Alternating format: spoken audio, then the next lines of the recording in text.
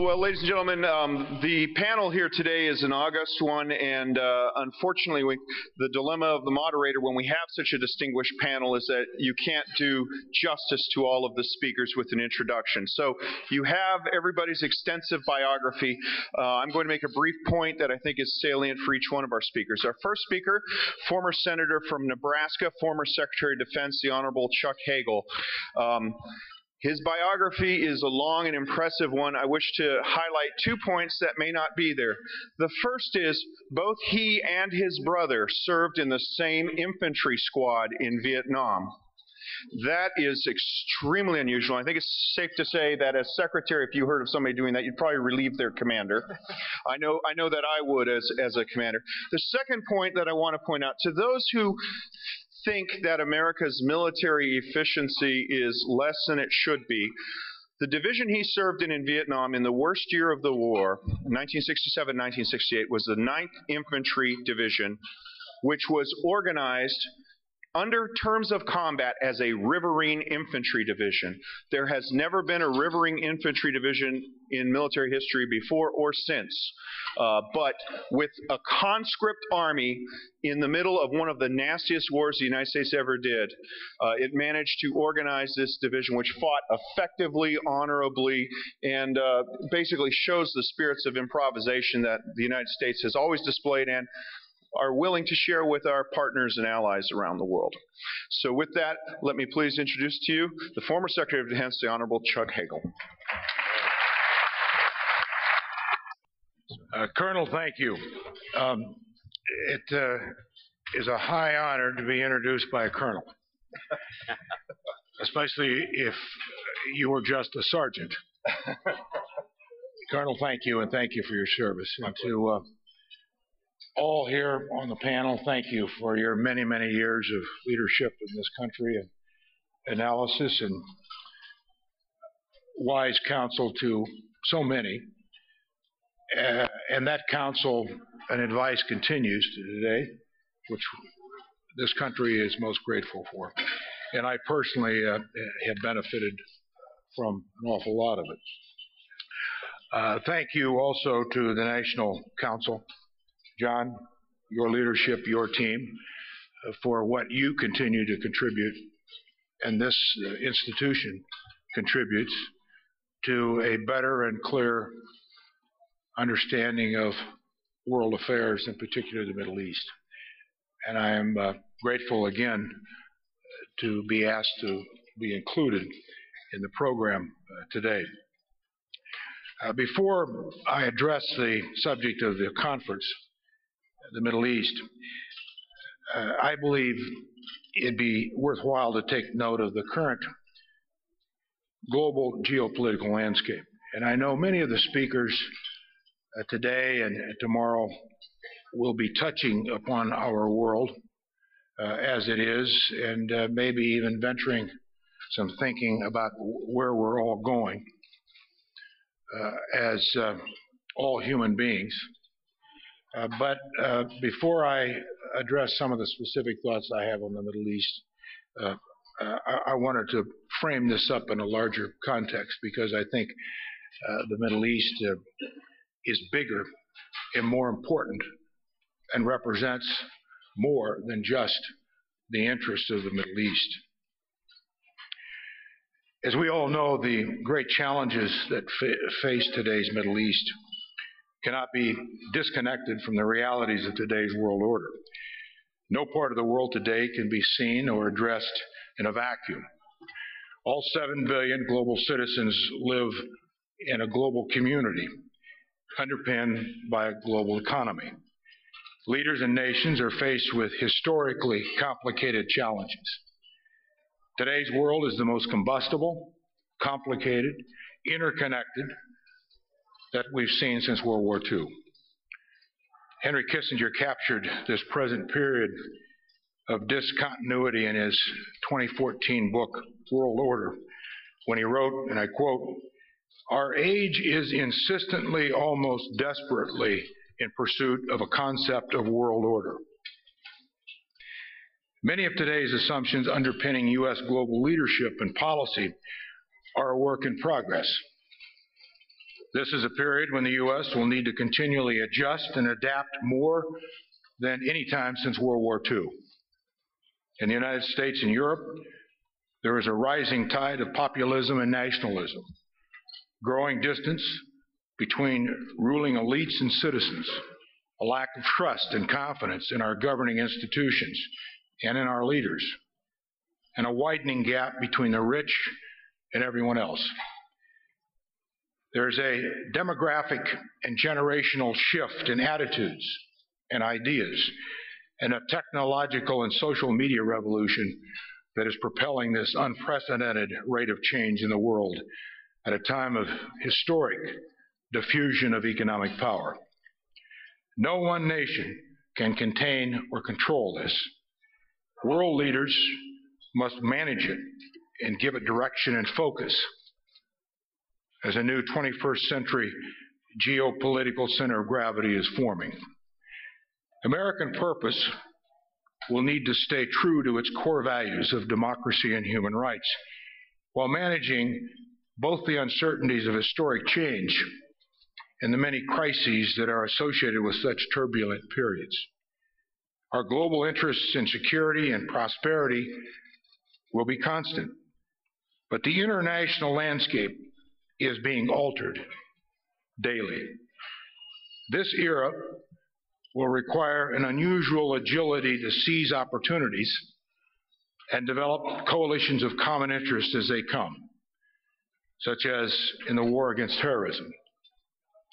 The U.S. and the free world must continue to rely on two of the foundational building blocks of a world order that has served the world well over the last 70 years: strong alliances and trade, and they'll continue to do so. All imperfect, but workable and relevant to global peace and prosperity, allowing for new opportunities, development, freedom, human rights, and progress for all people. Today, many parts of the Middle East are a cauldron of chaos, suffering, destruction, non-functioning governments, and despair. The wars in Iraq, Syria, Yemen, and Libya are not localized conflicts. They are regional and international crises. They are a shared tragedy. The human costs are daunting and heartbreaking as we watch the systematic destruction of these countries. Death tolls in the hundreds of thousands, with many more injured, homeless, and in despair, as the movement of millions of refugees has overtaken the capacities of countries in the region to deal with them. It has altered the politics of Europe and the European Union and placed more challenges on nations everywhere. Terrorists have expanded their reach in Europe, Africa, and Asia as a consequence of the Syria war. Perhaps we have become, on some level, numb to the carnage, or we try to block out awareness of the immensity of this disaster. The people and heritage of the Middle East are victims of and captive to historical, religious, ethnic, tribal, and post-colonial authoritarian forces now in play. Even when these wars end, Iraq, Syria, Yemen, Libya, as well as Lebanon, risk becoming failed states or satellite proxies for other countries like Iran. The post-conflict requirements for even the most minimal stability in these countries will be vast. It will require an unprecedented degree of political security, economic, military, and humanitarian cooperation, or we will be back in the same place again. And this all occurs at a time of uncertainty regarding both the future of the global energy market and the historic and bold economic reforms undertaken by Saudi Arabia. Over the last 15 years, the U.S. learned from costly experience that before dictators are toppled, some basic questions need to be answered, like, what comes next? Who governs? Legitimacy of next leaders. How are they selected? What about functioning, responsible institutions of governance? How will the country be rebuilt? Before the Taliban, Saddam Hussein, and Gaddafi were toppled, we should have had plans to address each question and more. We learned you cannot shock and awe countries into new and legitimate governments. In addition to the devastating humanitarian tragedy in the region, Syria is more than any other theater, a fault line for major power conflict. The Syrian battlefield now includes international and regional powers, either directly or via proxies. The U.S., Russia, Iran, and Turkey all have military assets in Syria. A U.S.-led coalition involving both Middle East countries and NATO powers has been conducting thousands of airstrikes, as are Russia and Syria. The Islamic State and Al-Qaeda, the two most formidable terrorist threats in the region, control ground in Syria, in Iraq, Libya, and Yemen. These are hardly the attributes of a local conflict. It is instead a global calamity. The effects of the Syrian war are continuing to ripple out around the world, and the increased potential for miscalculation and escalation makes it one of the most dangerous flashpoints in the world.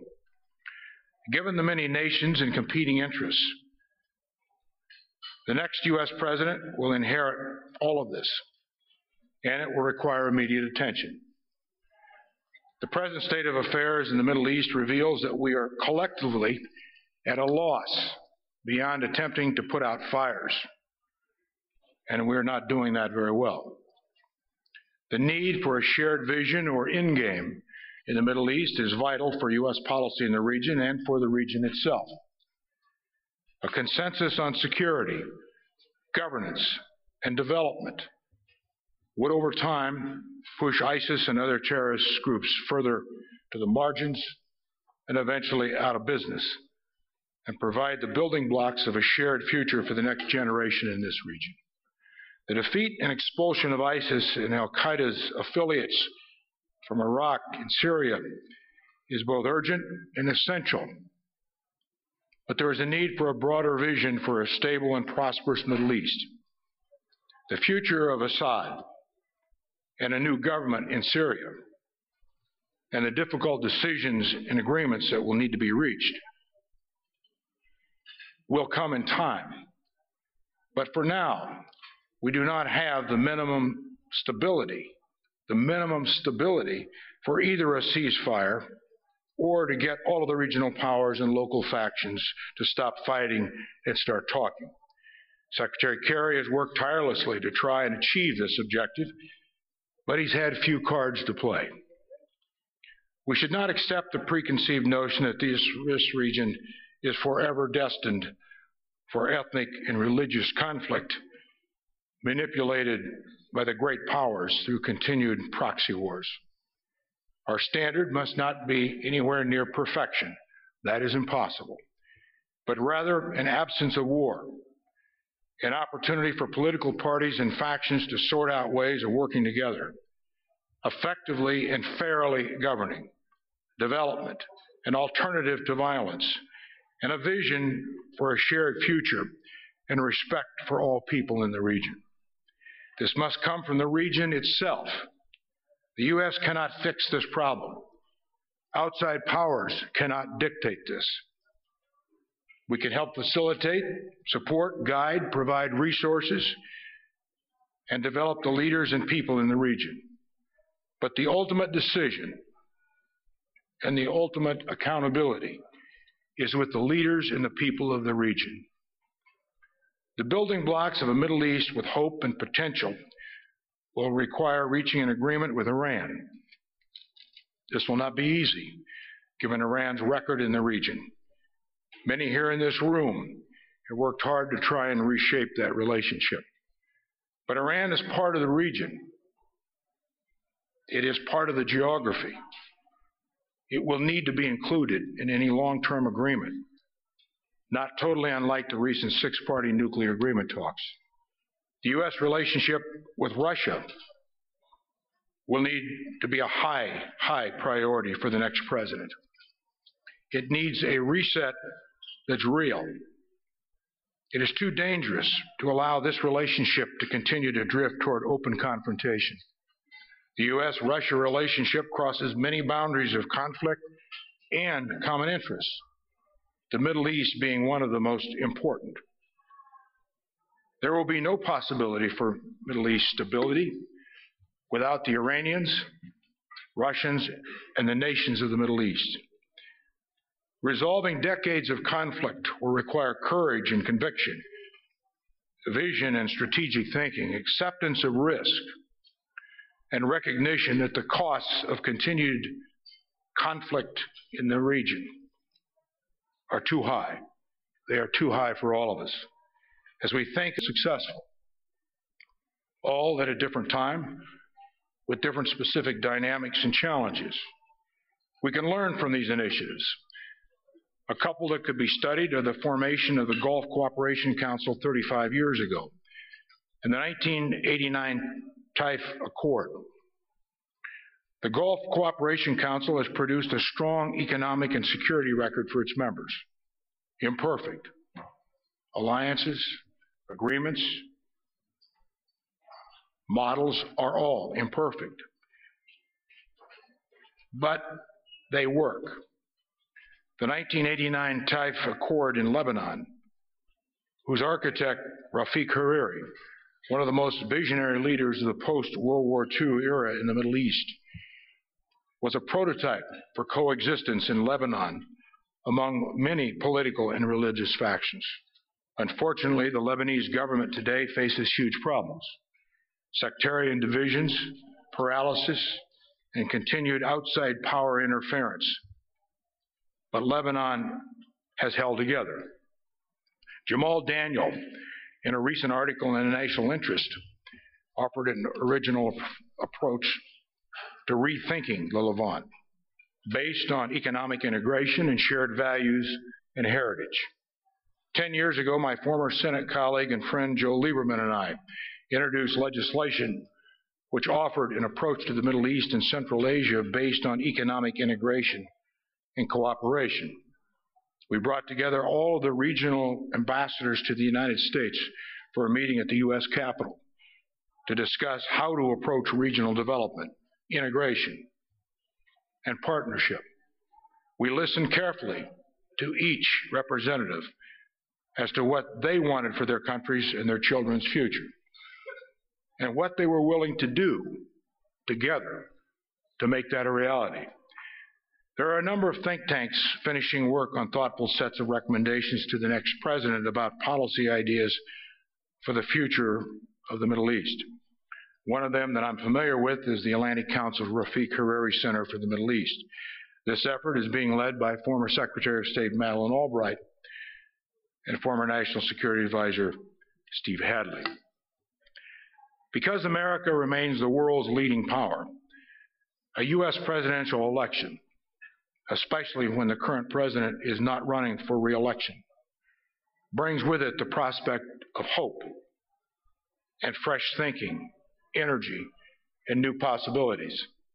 The next U.S. president will have no clear roadmap or way forward for the Middle East, as all roads seem to have led to the current crises.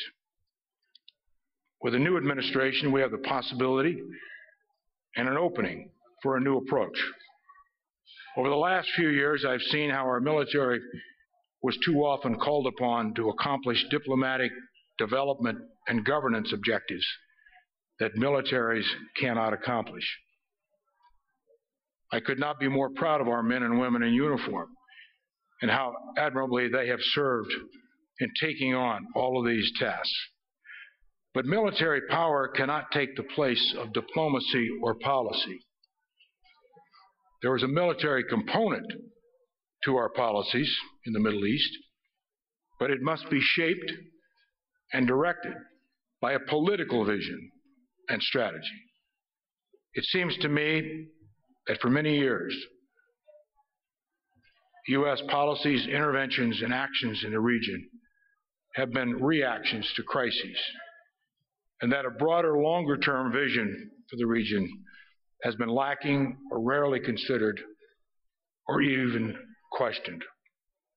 As we all know, new administrations are faced with immediate problems the day they take office, allowing little time for thoughtful analysis of the big issues and development of policy. They deal with the realities as they are, the realities of the inventory of immediate problems they inherit. Given the urgency of the crises in the Middle East and the need for fresh thinking, the next president should consider appointing an independent commission to reassess U.S. policy for the Middle East. The commission would take a broader view of the region and U.S. interests there, as well as the interests of all nations of the Middle East. Because the commission would function outside of government, it could take a step back and examine our common interests with all nations of the Middle East and others, including Iran, and seek to discover the building blocks of a shared consensus on government, security, and development. The Commission will report directly to the President of the United States and be made up of no more than 10 bipartisan experienced members, including former members of Congress. The presence of former members of Congress would help engage the Hill in this effort, as congressional support will be essential. A good model for the Commission is the 2006 Baker-Hamilton Commission, which came up with 79 recommendations in a matter of months for the Bush administration's way forward in Iraq. There have been successful independent commissions over the last 30 years, but the Baker-Hamilton Commission was one of the most successful and the most recent major foreign policy commission. I realize that the work of many commissions is not always given serious consideration, but that depends on the President, the stature of the commissioners, their objective, the relevancy of the report, and ultimately, the priority that the President gives it. This issue will demand the next President's complete attention. Ladies and gentlemen, the Middle East is not lost. It has a hopeful future. That future must begin with the present. Thank you.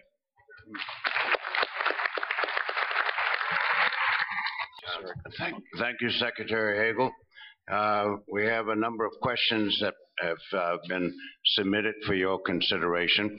I'll read them through, and then you can choose which ones you might wish to respond to and which order and how long you might wish to. Why don't you do this? Just do one at a time, and I'll respond to all of them. Oh, all right. Here we go. Some may be How might the United States help the GCC countries overcome the limited effectiveness of their military coordination and interoperability to date? They made progress, but many say, well, it's limited or insufficient to the need. So how might, if at all, the United States help the GCC countries overcome the limited effectiveness of their military coordination and interoperability? Well, first of all, we are doing that with each of the 6 GCC countries in the United States. When I was Secretary of Defense, I held 2 meetings with GCC defense ministers. And the focus was on that main point, on how the United States military could be more effective in integrating our resources to assist the GCC countries' militaries. Yes, in cooperating with each other, but also how we could all get more value added out of our militaries and out of the resources that we apply individually, but also collectively to the efforts that are common, continue to be common in the Middle East. Certainly terrorism is at the top of that threat. I think the continued strengthening those relationships and those efforts is absolutely critically important. When I was Secretary of Defense, we put a very high priority on that. I assume the next set of senior defense officials will continue to do that. I said in my remarks that alliances were critically important and have been the last 70 years in this post-World War II world order. If it's possible, over the next certainly 20, 25 years, they may be even more important than they've been. And it isn't just with the military, but it's with every institution of a nation's power, economic development, social exchanges, students, and certainly military. And intelligence. Intelligence is a huge part of that, where I think we've made a great strides, maybe some of the most significant strides in sharing intelligence with each other. Another one is, how can the GCC countries, and perhaps Egypt as well, overcome congressional opposition to deploying high-end American defense assets to those countries, even if satisfactory security arrangements can be made to have such assets monitored by U.S. personnel? And this congressional opposition has mounted and accelerated in recent weeks. All the more reason I wish Buck McKeon was back as chairman of the House Armed Services Committee. But it's a serious question, and it is and has been a problem, an issue, because all that we do as the United States, as a nation, looking at our interests, as well as each country looking at its own interests, how then you integrate those interests, as I noted again in my comments, so that we have a common interest in working together, and certainly platforms, the sophistication of platforms, aircraft in particular, missiles, missile defense systems are part of that. And because the United States is the leader of the world in the most sophisticated technology, we have a responsibility to do everything we can to assure that especially those high-end technical assets do not fall in the hands of the wrong people. Not intentionally, maybe, but because they weren't secured well enough. And so it's an issue that the United States has to take seriously. Each country that we partner with, GCC countries, I know takes seriously. There's an accommodation that always has to be made in how are you going to secure those weapons? How do you assure that those weapons do not fall in the wrong hands in a very volatile region of the world?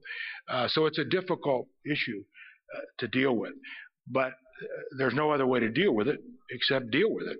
Mm-hmm. And I think we made a lot of progress in the years I was Secretary of Defense. I know we did, and I think we'll continue to make that progress. The GCC countries in particular, but all of U.S. allies need the kind of sophisticated equipment and technology and training to be able and be capable of certainly maintaining it, but also using it. And that's a big part of this as well, the training and the schools that I think will continue and must continue to expand. And I think overall over the years we've done a pretty good job with that. All right. Picking up on a phrase of yours, to the concern that such weapons not fall into the wrong hands. This one has to do with such weapons falling on the wrong people, innocent civilians, men, women, and children. How might the United States revise its drone policy, given that the killing of Arab civilians has frequently exacerbated rather than alleviated anti-Americanism in the region? It's understood that drones have reduced the number of American casualties, They've not necessarily reduced the number of casualties where the weapons that they guard happen to fall. We criticize other countries readily for inadvertently or advertently bombing hospitals or clinics, and we do the same. And we've dropped bombs on weddings, etc. So how would the United States, if at all, revise its drone policy? Because it is exacerbating rather than alleviating anti-Americanism in the region. Well, Ambassador, unfortunately, everything you have just stated is true, and it is a constant for every senior person who has any responsibility, certainly in the Defense Department, but other agencies of our government have some of those capabilities as well, to not at all costs not ever make mistakes or see mistakes are made that would incur innocent civilians' lives being taken. I start with this premise. War, to begin with, is a very dirty, indiscriminate business. That's not an excuse, by the way, but that's a reality. Every war in history has been full of these kinds of situations. And as our weapons have become more sophisticated, you mentioned drones specifically, it presents more risk and more uncertainty. And I recall every National Security Council meeting I sat in that President Obama presided over, the one constant that he always stated was, I do not want one civilian casualty. Always. Now, have we had them? Yes. You can say, well, it's imperfect, it was an accident, but that's really not good enough for all the reasons we know. It is a constant measurement and effort and calibration to assure, as best we can possibly assure, that civilians are not caught in the middle of warfare. When you've got an enemy today that we face, like terrorists, who use innocent civilians as shields, and who intentionally put them in buildings and put them in locations where they know the United States policy and other countries' policy is not to hit those buildings if we have any inclination there may be innocent people in those buildings. We won't attack them, even if we know who else may be inside those buildings. We just won't. So it's a constant effort to perfect this, assure in every way we can. That means also having our people on the ground, which is another issue that is always part of the debate. It should be. When you say, well, why does America have boots on the ground in Syria and different countries? Well, one of the reasons we do as forward observers to assure as much as we can in coordinating with our allies in those areas that whatever drone strikes are called in, whatever attacks are called in, the absolute best, most immediate, up-to-date intelligence is there, and the coordinates for those attacks are accurate. So there are a lot of pieces to this. It needs to get better. I recognize exactly what you said, that the hatred that this engenders, and no one in this room would feel any different. Certainly we in the United States wouldn't.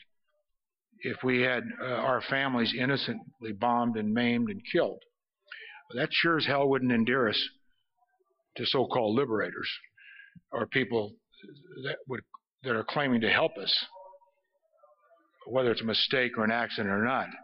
You know, they kill innocent people. So It's a terrible, terrible tragedy that there's no easy answer for, John. You have to just keep working it and working it. And again, it's never easy, any warfare. Like many of you, I've been through one of those, and the atrocities that come with it are sickening. But that's not an excuse. You have a responsibility in war, and you have to take that responsibility seriously, and we do. We make mistakes, but we've got to do better. This one can be answered by the others who will come after you, but we want your response, if at all possible. How would one assess the tactical and strategic capabilities of American and Arab militaries to combat regional threats, particularly as they pertain to asymmetric warfare? Now, we've had Bright Star exercises in Egypt. These were amongst the largest American, not just Arab military joint exercises and maneuvers on the planet. And we don't have them anymore. But we've had also exercises with Bahrain's Navy, with Iraq's forces such as they are, and with Saudi Arabia and elsewhere. But the asymmetric aspect of it, terrorism, underwater operations, special operations, you name it. Can you address that, please? Well, again, you defined the challenge, I think, pretty well, especially in your last comments. But that's not new to warfare in the history of mankind. I mean, every generation of warfare becomes more sophisticated and in many ways more asymmetric. And so you deal with it. It's a new challenge, but every generation deals with new challenges. And it's always a matter of how you respond to them. And I think, to give you, at least in my opinion, a bottom line kind of an answer here, it's the continued refinement of integration of our institutions working closer and closer together. For example, GCC and the United States, meaning our intelligence capabilities, continuing to integrate those as closely as we can so that we're sharing real-time intelligence with each other. That's really critical to a lot of this asymmetric issue. I think law enforcement. Every country is a little different in how they do that. National Guard, standing armies, law enforcement. But law enforcement is critical to this as well. Obviously, conventional militaries are important. And those exercises, those joint exercises, the more we can do joint exercises, the more we become familiar with each other and our processes, our procedures, our command structures, and also personal relationships. I've always believed it's like in politics, or anything really, political differences are political differences. But if you have personal relationships, it serves as a certain lubricant to make it all kind of work better. And it's like that in every institution. The better we can know each other and understand each other. We all have our interests. No country will do anything, nor should it, unless they believe that it's in their interest. Every nation responds in its own self-interest. There's nothing wrong with that. In fact, that's very verifiable and reassuring. It's when you don't know how a country is going to respond where it becomes questionable and of great concern. So I would think, without going too deep into this, those general approaches to deal with asymmetric warfare that will get worse, and it's going to get more difficult. Cyber is a good example, and I don't know how much you're going to get into cyber here, but I think cyber is as big a threat to the national security of the United States as any one thing.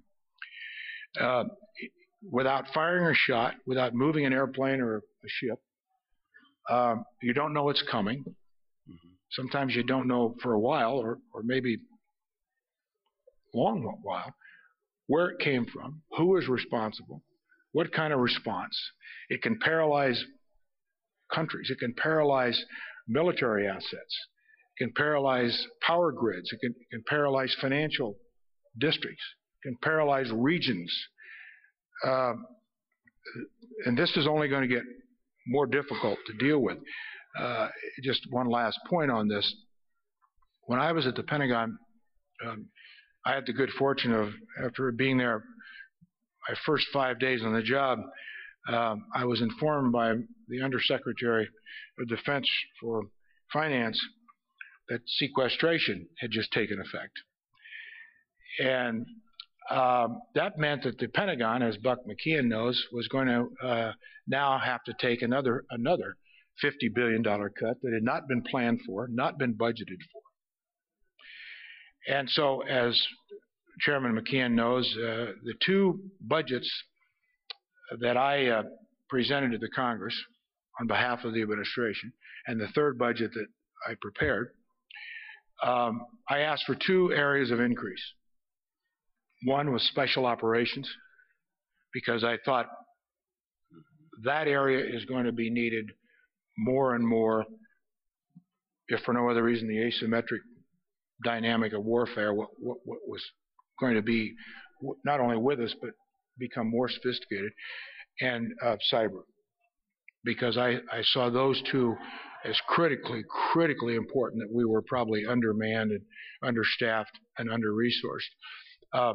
All the other components of the Defense Department, of that institution, are important. Every part of that, conventional Navy, conventional Air Force, drones, standing Army, Marines, everyone has to work in an integrated way, and each is important, with each having a specific mission, but also a larger mission that directs their specific mission. So I think it's all part of the answer to your question. Okay. Last question, and we have quite a few for those who will come after you.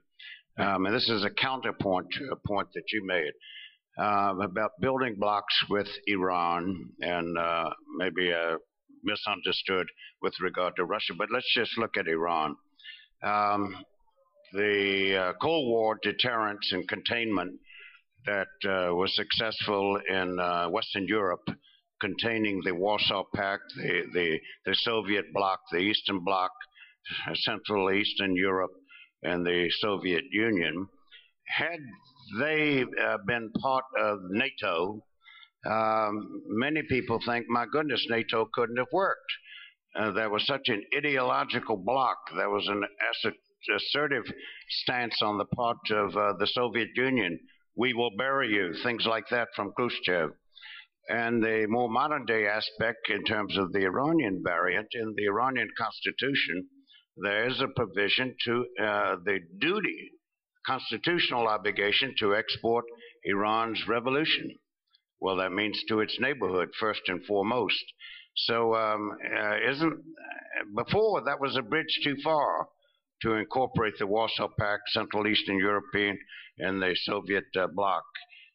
Many in the region think it would be a bridge too far to really incorporate Iran as a building block, when its constitution constitutionally obligates its citizens to undermine and overthrow its neighbors.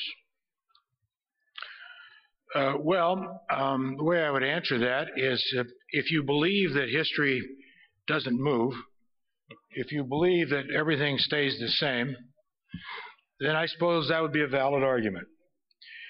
But just a cursory reading of history, and as a former United States Senator, I mean, we do occasionally read and pay attention. Iran is changing. It is shifting. That's I don't know where it goes, good, bad, but it's changing. The Iranian nuclear agreement, which not everyone supported, and I understand all of that. I did support it. And I thought it was far smarter and wiser to get that deal, because it was certainly in our interest for a lot of reasons. Was it perfect? No. And the question I used to get on that, and I know the President did, and John Kerry, but how can you trust the Iranians? Inherent in your question. That's not the point. You don't trust the Iranians. If we did that with the Russians or anybody else, we would never have a peace treaty. We'd have nothing but war, because it's easy to say, well, you can't trust them. Let's go to war. So what the hell is the alternative? The alternative, just to keep systematically destroying the Middle East and all the ripple effects that's going on. Now, that doesn't mean you give up principles, that you give away anything, but you better sure as hell try to figure this out. And if you can get a deal that makes some sense, I said in my remarks, common interests. You're not going to figure it all out. You can't. On the Iranian nuclear deal, there was a lot of criticism because it didn't include missiles. That's true. But if you would have started to try to inject missiles and Hezbollah and all the rest in it, you had gotten no deal. So the alternative there would have been, unless someone has a better one, military. So we go to war with Iran. Oh, that's good. Yeah, well, when that one comes, that landscape's going to be a little different than taking out Gaddafi or Saddam Hussein. That will be a little different. You've always got that option. You've always got that option. Isn't it smarter to try to figure out some things that make some sense and work it from the inside? And again, I don't think the Iranians are going anywhere. They've got their interest into the countries certainly that I've mentioned and more. The Russians are key to this too. I don't think the Russians are leaving anytime soon. They've made a big-time commitment there. It doesn't mean you agree with the Russians or any aspect of it, but these are hardcore, realistic decisions that have to be made because, again, what is the alternative?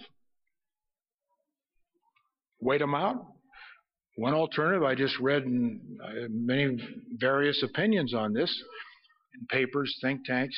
It's interesting, those who write opinion papers and have all the answers, they have no responsibility, of course. And many of them are so brilliant they deprive America, they all should be running for president because they have all the answers. Easy to write things and give speeches with no responsibility.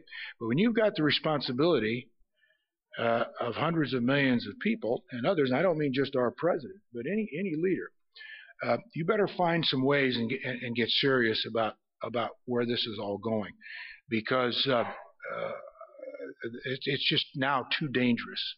And unless I'm wrong on everything I said, and maybe I am, this is not a local issue in the Middle East. This is a worldwide problem. A worldwide problem. And as I noted in here, when you've got military powers like Russia and Iran and Turkey, the United States, all with military assets inside this little country called Syria, with all the other interests in there, NATO powers, GCC powers, the terrorists. I don't know of a place in the world or a time when it's been more combustible to have something really, really blow up. So I wish I had a better answer to that. It is uncertain, but I would leave you with this. This building is named after a president by the name of Ronald Reagan. And I recall, and many of you do, on the issue of the Soviets, doing deals with the Soviets. And I don't know if we've ever had a president more anti-communist than Ronald Reagan. Evil empire. But he said something very instructive that I've never forgotten, and I think it's very applicable to today too, maybe more so, on the trust issue. And you all remember what he said. Trust but verify. On those nuclear agreements that we have, the 6-party talks, and by the way, that in itself is not insignificant. 6 major countries agreeing on something. The verifiable protocols in that are very significant. Every one of those countries that are pretty sophisticated countries, and they have pretty sophisticated nuclear military people that were involved in this, and scientists, we all felt that the verifiable protocols were strong enough so that the issue of, well, you can't trust the Iranians, no. I mean, you assume they probably will try to cheat. as the Russians have, as the Soviets did. But the protocols, if they're good enough and you're getting enough out of it, and if you can stop the possibility for 10 or 15 years, I don't know, you used to get the question, well, what about after 15 years? Well, I'm not that smart. I mean, you tell me what the world looks like in 15 years. I know what the world looks like now. I've got a pretty good understanding where I think it's going in the next year or two. I mean, I don't know beyond that, and maybe not even beyond today. But I can't predict 15 years. Are we smarter to kind of get what we can now and stop a lot of this now, and then we'll see? Different views of that. But I think that's all I can say about it, because I know there are different views about it. But I hope I laid out some different reasons why I think it's smarter to try to reach out to Iran and Russia on this, at least find enough common interest, at least enough to stop the butchery, the slaughter, the killing, the destruction that will continue, because they see it as a proxy war as much as anything else in their interest. And who suffers but the people represented in this room and the people you represent in the countries that you come from. That's who suffers. Thank you. You asked the question, though, what were the alternatives? And a measure of trust. And a footnote is that of the 6 countries you mentioned, only one was a neighbor of Iran. 7 neighbors that are neighbors of Iran were not involved in those talks. And they wanted to be, at least 6 of them did, and asked could they be. And we, on their behalf, asked the Iranians, could they at least audit or be listener participants, because you're their neighbor and they consider you, in most cases, their greatest threat. And the Iranians said no, and our response, in effect, was, all right. Now, the analogy would be that Russia or China were entering into strategic talks with Canada or Mexico, and the United States was excluded. We would have gone berserk was that the situation. So that was an alternative not taken, and that had a lot to do with trust. Just being cerebral massage here in terms of footnote. Well, that's more than a footnote, John. That's but you're a very humble man, and I always appreciate that about your humility. But first of all, I wasn't involved in the last year of that, so I can't respond directly to the process. But I do know that I was involved enough up until that last year that there was conversation with the 6 GC countries. And beyond after I left, then I can't respond. And I certainly could not and never would try to respond or identify or define the security interests of another nation. And I've never pretended to do that. I'm not near smart enough to do that. I think one of the things the U.S. has made some mistakes on over the years is we've done that. And it's gotten us in trouble every time we do that. But I can tell you this much in response to your footnote. The interest of our allies in the Middle East, in particular the GCC countries, was not insignificant or was not on the outside. It was very clearly there for obvious reasons. For obvious reasons. I get they are in the neighborhood. They are there. I get that. We're not. But again, going into a deeper specific answer, I just don't have the ability to do that because I don't know the specifics other than what I've just already said. What I do know on that they were asked and talked about it, and I know where they all are on it. I know their position on it. I know their position today on it. I understand that. But again, that decision that was made by 6 countries was not void of the interest of the entire Middle East. Ladies and gentlemen, thank you. Thank Secretary Hagel. Thank you.